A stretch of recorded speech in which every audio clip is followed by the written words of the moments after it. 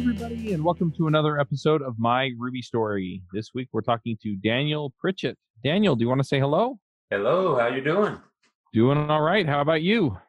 Not bad at all. Glad to be here. This episode is sponsored by Sentry.io. Recently, I came across a great tool for tracking and monitoring problems in my apps. Then I asked them if they wanted to sponsor the show and allow me to share my experience with you. Sentry provides a terrific interface for keeping track of what's going on with my app. It also tracks releases so I can tell if what I deployed makes things better or worse. They give full stack traces and as much information as possible about the situation when the error occurred to help you track down the errors. Plus, one thing I love, you can customize the context provided by Sentry. So, if you're looking for specific information about the request, you can provide it. It automatically scrubs passwords and secure information, and you can customize the scrubbing as well. Finally, it has a user feedback system built in that you can use to get information from your users. Oh, and I also love that they support open source to the point where they actually open sourced Sentry if you want to self-host it. Use the code DevChat at Sentry.io to get 2 months free on Sentry's small plan. That's code DevChat at Sentry.io. Now, do you want to just remind everybody who you are? We had you on to talk about chatbots. Mm-hmm. Sure. Back in episode 422. Yeah, I remember that, and thanks for having me on. So my name's Daniel. I live in Florida. Been a Ruby developer since maybe 2010 or so. I started out working on it at a hackathon, trying to get a cool project done. It was a little much for me to pick up Rails in that weekend, but I did get the project done. By 2012 or so, I'd done a couple of Ruby one-offs with Sinatra at work to help out with my Windows reporting admin job. And then around 2012, I transitioned into a full-time Rails developer job and never really looked back. Did professional Rails dev work for about 6 years. And then sometime 2-3 years ago, I decided to write a book on chatbots because I was really into chatbots and used Ruby to build the code for the book because I was much more comfortable with Ruby gems and RSpec and all the stuff I wanted to include to make sure the book made sense to readers. So that really held me in good stead. Currently, I'm an infrastructure engineer, which doesn't always mean Ruby all day, every day, but it's still near and dear to my heart. And I managed to find ways to use it for my personal projects and one-off scripts and occasionally in the course of the day job too. Good deal. So, on this podcast, we talk a little bit more about you as a person, a little bit less about Ruby as a technology. And one thing that I'm curious about, and this is something that I've kind of added to the interview since I started this show, is what do you like? What do you like to do? I mean, besides code or whatever you do for work, you're talking about infrastructure engineering, which sounds like sort of DevOps and maybe a few other things mixed into that. If you're not working, what are you doing? When I'm not working, so as I said, we just moved to Florida. I'm really enjoying the weather, meeting new people, finding excuses to get out of the house because I work from home. The things I've been enjoying the most lately, number one is going to be going to a local Brazilian jiu-jitsu gym. I've got a nephew and a brother-in-law, and now my daughter are all at the same gym, and we like to go and learn and wrestle and sweat and laugh and just have a good time. So that's definitely my biggest hobby right now outside of work. Aside from that, I've got 2 dogs that are just tons of fun and bundles of energy that I have to keep up with around the house and the yard and the neighborhood. This last week, was lucky enough to go catch some crabs off a dock near our house. And oh, nice. Yeah, that was super fun. We've got a little dip basket. We just put in some bait and lean it down a few feet below the water and wait for the crabs to crawl in and take them home and eat. So just settling into Florida life lately. The book was really my biggest after hours activity for a couple of years there.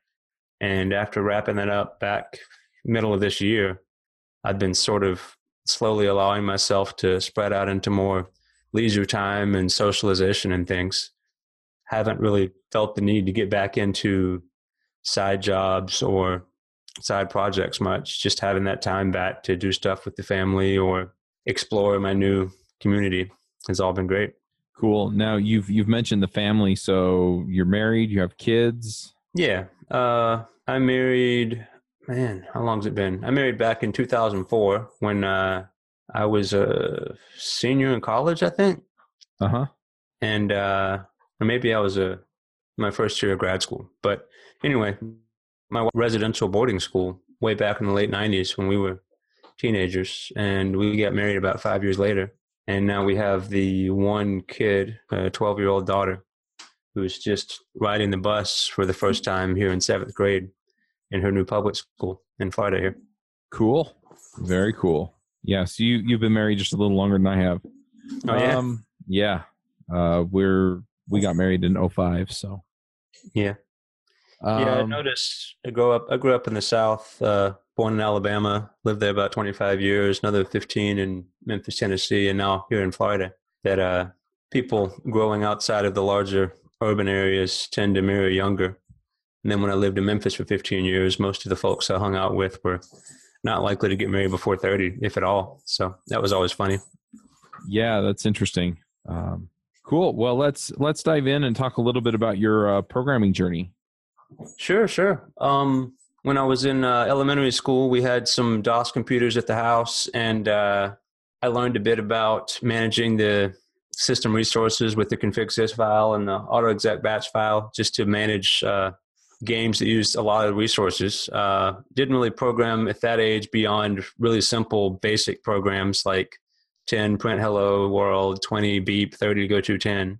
Right. The good old days. It was pretty fun, and just enough to occasionally get me in trouble at school. People don't always like it when you spin up dumb programs like that, and I guess that's been a constant theme. The types of programs I make tend to be a sorcerer's apprentice sort of situation where I'm just trying to see what I can do, and every once in a while people will be like, "Whoa, I really wish you hadn't done that." So I guess I have a long history of doing that.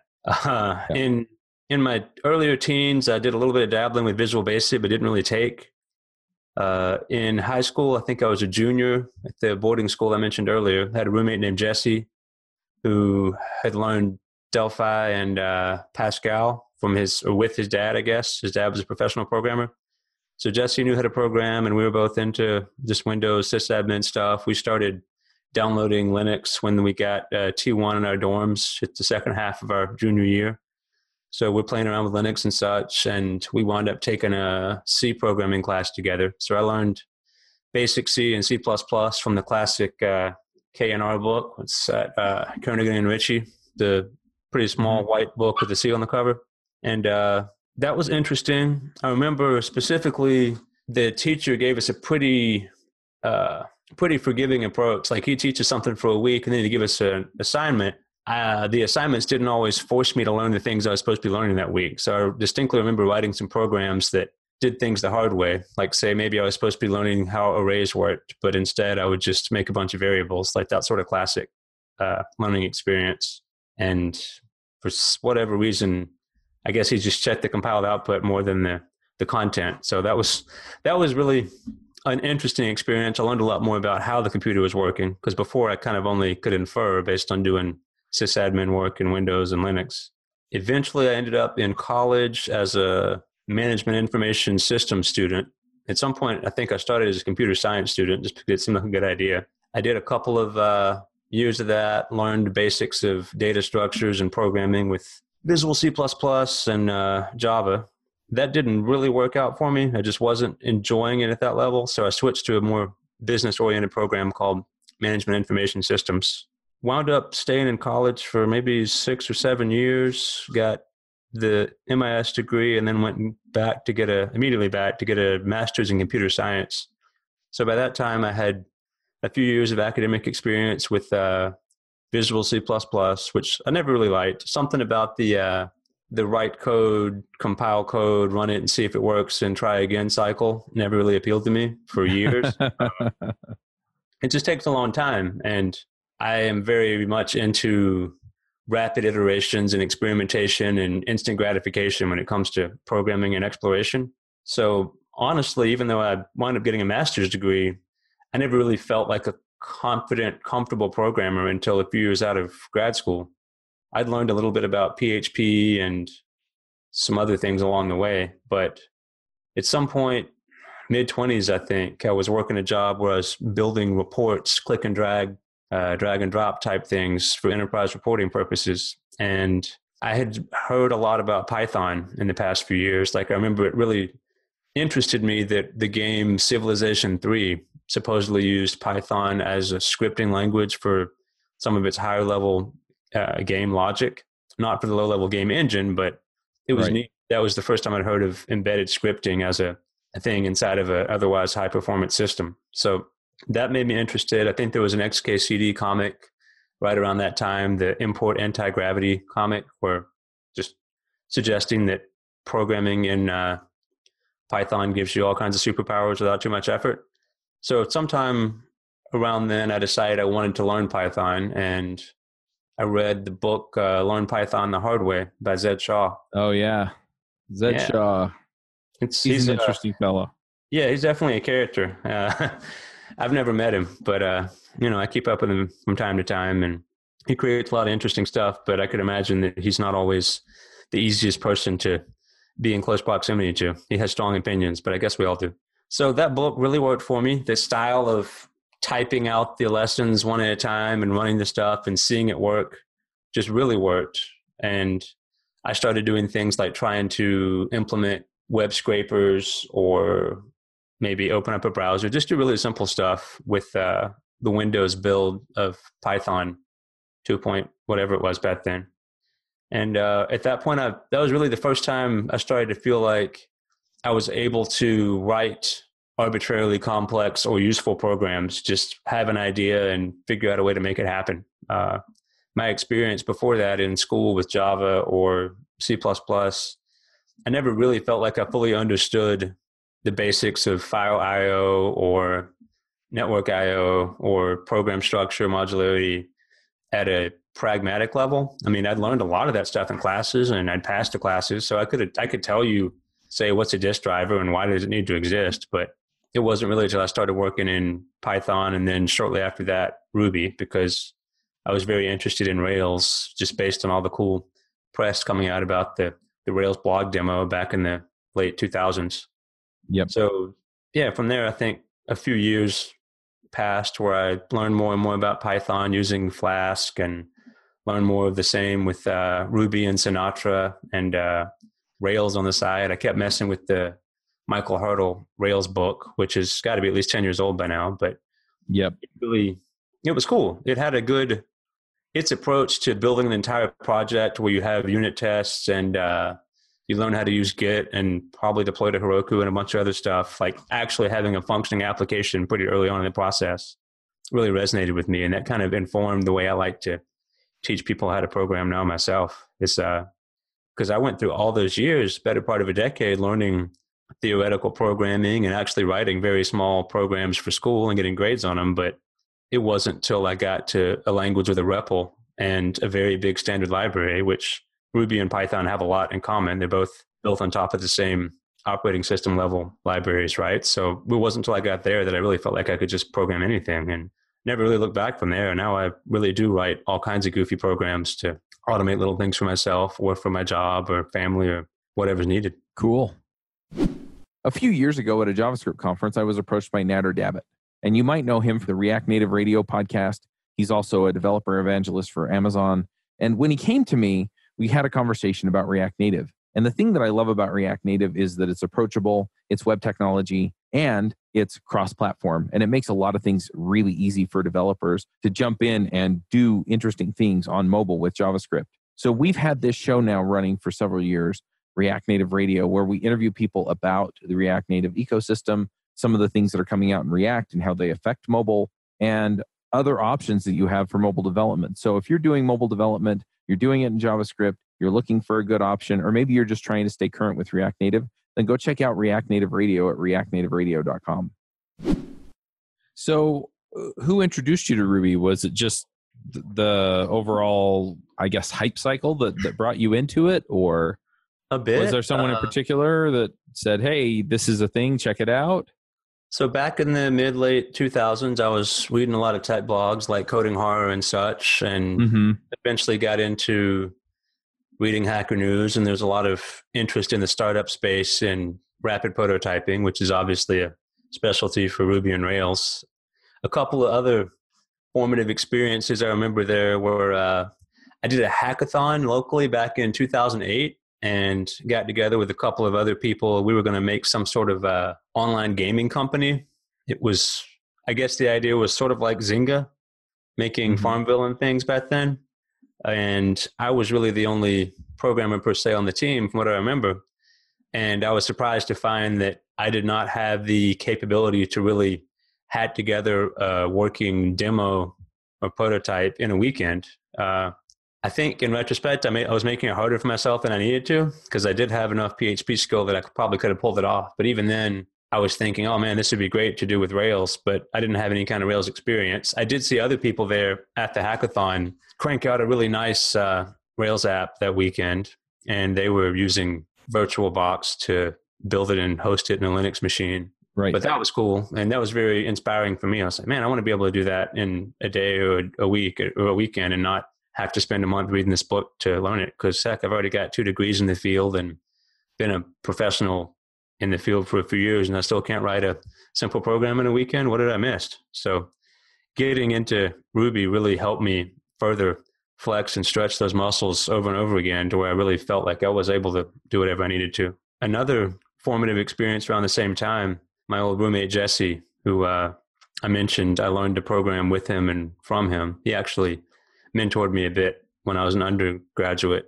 He lived with me for a while, and I was taking those C++ classes, and he'd help me figure out things when I got stuck on my homework. But anyway, so pretty early on, Jesse moved off to the Northwest and worked for Puppet when it was a very young company. And before it became such a well-known, widely adopted tool. Jesse identified early on that Puppet was cool and it might become something impressive. And he made some open source contributions and talked his way into a job with them. So that's just watching him and his career take off in a different direction from where mine was going in big enterprise reporting in a Fortune 100 company made me progressively more interested in learning about Ruby. But honestly, there was just so much hype about it back then around 2008, 2009 time period that it was definitely on my radar. Those are just 2 experiences. I remember thinking, wow, he's got a cool job doing cool stuff. And seeing the people at the hackathon crank out a respectable demo in a weekend was the other major thing that got me wanting to do it, besides just reading blogs and watching videos about how cool it was. Makes sense. So what made you decide to stick with the infrastructure stuff instead of moving over to programming? So I spent 6 years or so working for consulting development agencies as a full stack Rails programmer. My first real programming job after I stopped doing enterprise reporting was a full stack Rails job where I'd build online stores and stuff. Those projects tended to be from a month to 6 months. And right then in 2012, we were doing most of our deployments to Heroku, and a tool called Worker was newly available for Heroku then, where we were writing our test suites in RSpec, and we could hook up Worker to our Heroku apps, and it would run a test suite and automatically deploy it to a staging server. And then I'd show the stage and build to the client and say, hey, I built that feature we talked about last week.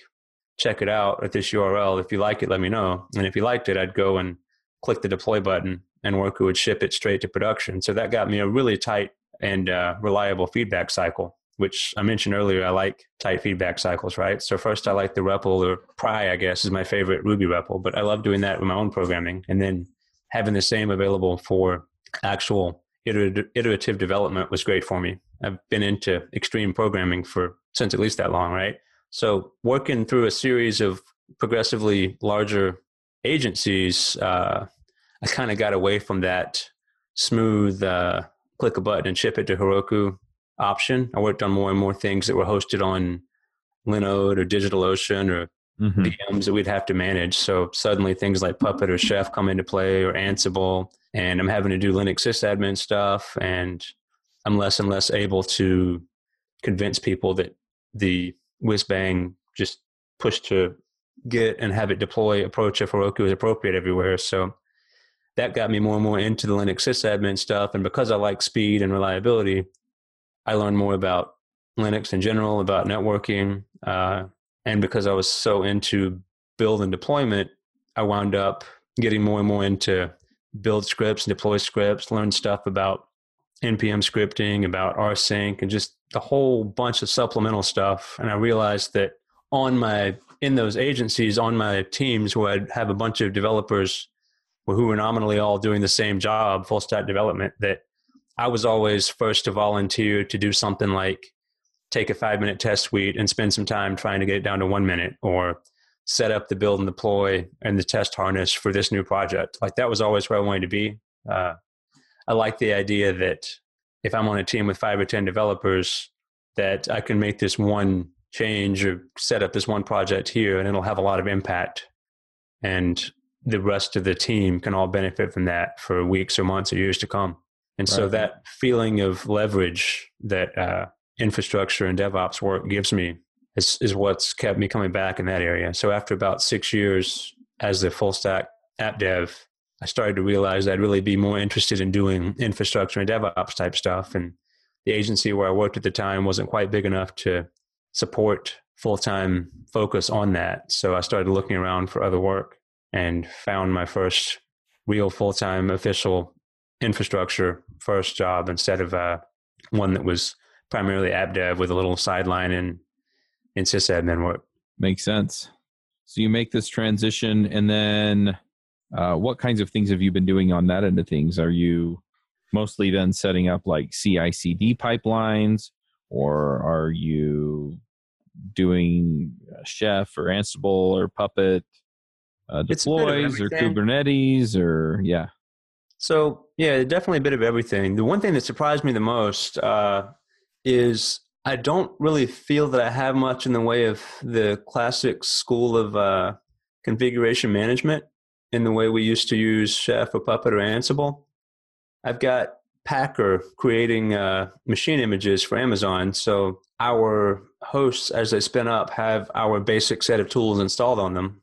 And then AWS we have Cloud Init and a few other tools that'll run some boot time scripts to do the last mile of configuration. But between that and the CloudFormation and Terraform stuff that we have to manage a broader scale of resources, like say creating or configuring a load balancer or setting up or configuring a database and all of that.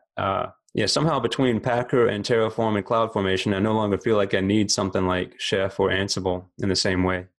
And I guess that kind of reminds me of the way the rise of Node.js sort of took chunks out of Rails, in that for a while Rails was really the most effective all-in-one solution for a really broad swath of programming needs. Like if you want to do something here and you want to do it well, then Ruby's a good choice. But as Node got more and more popular, a lot of the things that people were depending on Rails for now had more competition. And there's still a very solid niche where Rails is still a great choice for specific things, but there's stuff that maybe Rails would have been a no-brainer choice for in 2010 that a lot of people might do in Node right now. And I kind of feel the same way about what I'm seeing with Terraform, for instance. Is between Terraform and Packer and just a few shell scripts and make files at the margins, I'm no longer feeling that I need the same types of tools we used to manage the more long-lived VMs in the past. And maybe it's a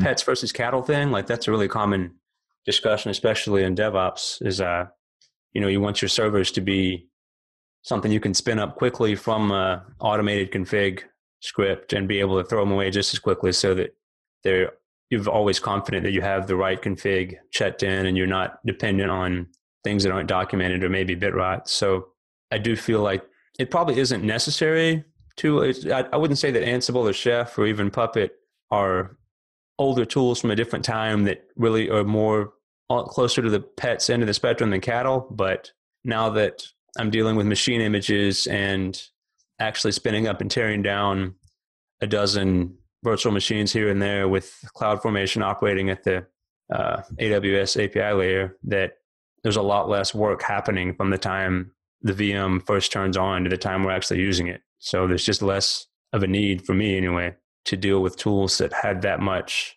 management of a long-running VM. Cool. One of my favorite communities to get involved with these days is the Angular community. There are so many great people there. We've had a lot of them on Adventures in Angular over the last several years. And I really wanted to just highlight people and give you a chance to get to know the flavor and the feel of being around some of these awesome people. We've talked to people on the Angular Core team. We've talked to people who have organized the conferences. We've talked to some of the co-hosts that I've had on Adventures in Angular. Nowadays, Aaron Frost is running the show and he's doing the same thing. Typically, he's been doing it at conferences lately, which is a lot of fun. But you get to hear what these people are about and why they care and how they get involved with other people in the Angular community. So if you're looking for that connection in the Angular community and a way to really understand the people who are involved in the Angular community, then go check out My Angular Story. You can find it at myangularstory.com. So what are you working on these days? Do you have any new projects in the works? It sounds like you've kind of slowed that down a little. A bit, yeah. I don't have too much going on the side in terms of my own hobby programs. I do have a pretty good variety of stuff happening at work. Like the infrastructure setup is obviously a key part of what I'm doing in terms of managing the AWS resources for the company. But also, yeah, we use Circle CI for our build and deployment tooling. So there's always things to be done in terms of, say, speeding up this Java build by parallelizing this or caching that or deleting that. And I'm learning more about continuous delivery. Like conceptually, I'm cool with it, but going from I have these hundreds of lines of make and bash that deploy my thing to I really love my instant super reliable deploy pipeline is still an ongoing journey for me. I do actually do a bit of application development and tool building at work. So I've done things with Python primarily, but I did build a chatbot using Lida, the framework I focused my book on. So that's been a fun thing, sort of transitioning from app dev to infrastructure dev. I find I have a lot more of a tool and application building mindset than some of the other career sysadmin types. So it's good to be able to bring that to the table.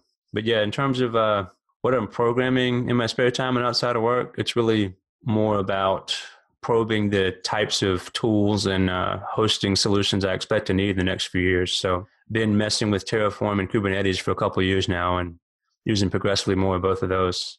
Terraform, just use it all the time at work now. Kubernetes we use a bit, but I imagine it's going to be more and more of what we need. I've been using AWS Lambda for hosting serverless applications for a couple of years, but for what I do, that hasn't really progressed beyond a marginal use. Like I have put a few things out there with Lambdas and they do work, but I don't feel like they're making a huge difference to me. So we'll see if that doesn't become more of a thing for me or not.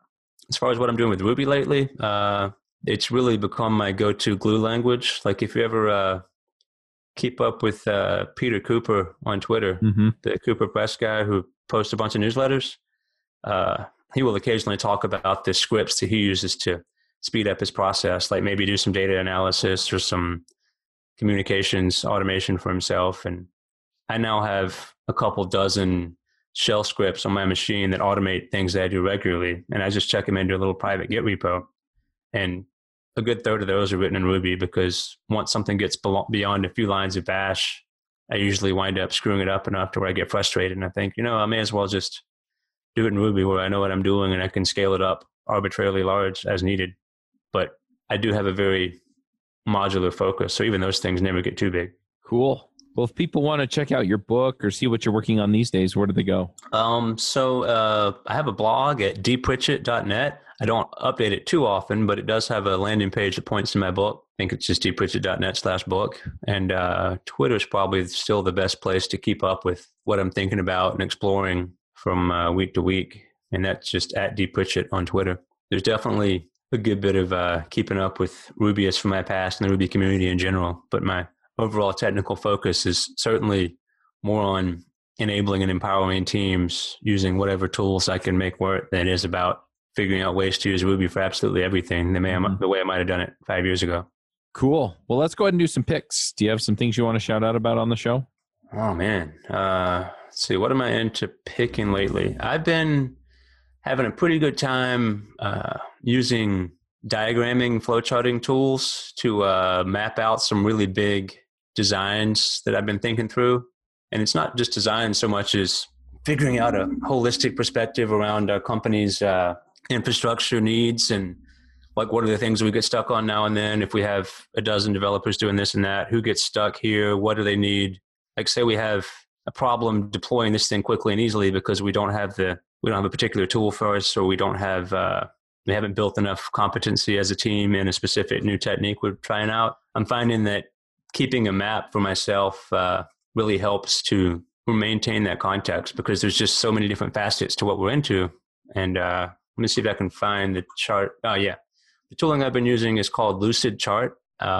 It integrates with Google Docs. You have to pay a small fee to keep a monthly account, but being able to go from, I have 10 different pet issues of things that I know would be major benefits to us as an organization, to here's my chart that keeps up with the 100 different things that we can see as potential areas to improve, or strategic opportunities for the near future, or maybe just things that we know are specifically going to enable us to get something done that we need to have done next quarter. Having a spreadsheet, or not having a spreadsheet, a flow chart like that really helps me to keep that perspective, but also to show people when someone says, hey, I'd like to get this done. And I got to say, that's a great idea. I'd like to be able to help you. And here is like where it fits into the big picture context of what we're trying to get done. It's really been a useful communications tool for me. Cool. I'm going to throw in a few picks of my own. One of them is, so I've been training for a marathon. Marathon's nice. In about 6 weeks. And my coach told me that I ought to start fueling while I'm running, which is essentially just means that I eat something periodically. Okay. And I've been doing the keto diet. So, usually they have like gels and stuff that are full of sugar. But if you're doing keto, then sugar is a no-no. So I went and talked to some of my friends, and there were two things that came up. One was the F-bomb or super fat nut butters. So usually it's like macadamia nut butter or something like that. And anyway, they're really good.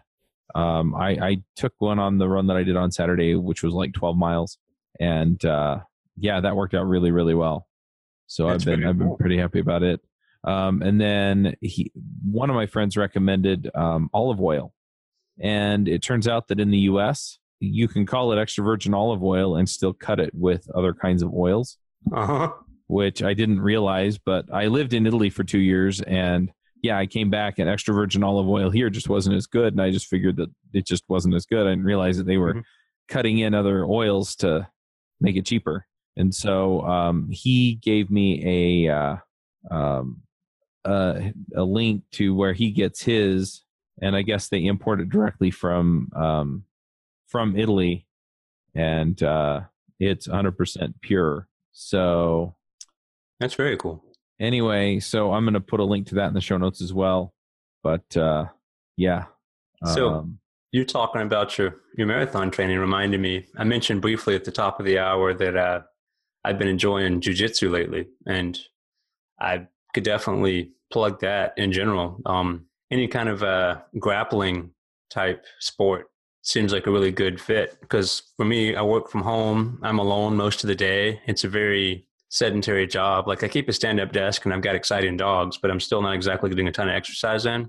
My first work from home job, I got lonely to the point where I'd get excited about going to the grocery store, getting a haircut, because I could see people and talk to them, and we could smile at each other, and maybe somebody would shake my hand or touch my hair or something. It's weird to think that you're just missing on that basic human contact.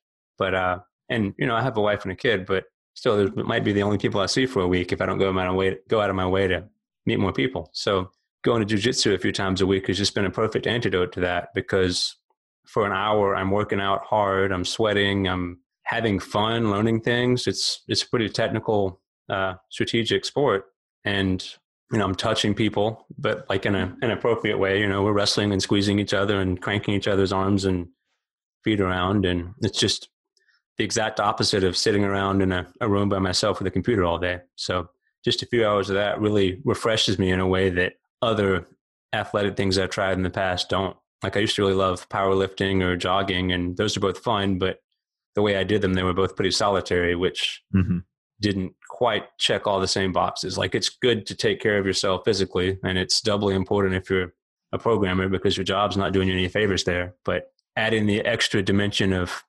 camaraderie and laughing and touching other people in a grappling situation has just been great. And I particularly like that the fact that it is a grappling art, because I'm not super into the idea of punching people or getting punched on a daily basis. Like not really looking to have concussions or give people bloody noses or vice versa. And this is so far feels very safe and enjoyable. So it's a good thing to check out. But you can do Greco-Roman wrestling, and there's other kinds of things people could check out if they have similar interests. Yeah, makes sense. Yeah, for me, I get the social from, I go and play Dungeons and Dragons with some friends of mine and things like that. So, but nice. Yeah, definitely need that interpersonal interaction because, I work from home here too. And I get some of it talking on the podcast, but it's just not quite the same as being in the same room as people. And yeah. Yeah, for sure. All right. Well, thanks for coming and talking to us, Daniel. Hey, thank you. You have a good night. Yeah, you too. We'll wrap this up and we'll have another one next week. All right. I really enjoyed being on. Nice talking to you again. Yep, you too. Bandwidth for this segment is provided by CacheFly, the world's fastest CDN. Deliver your content fast with CacheFly. Visit CacheFly.com to learn more.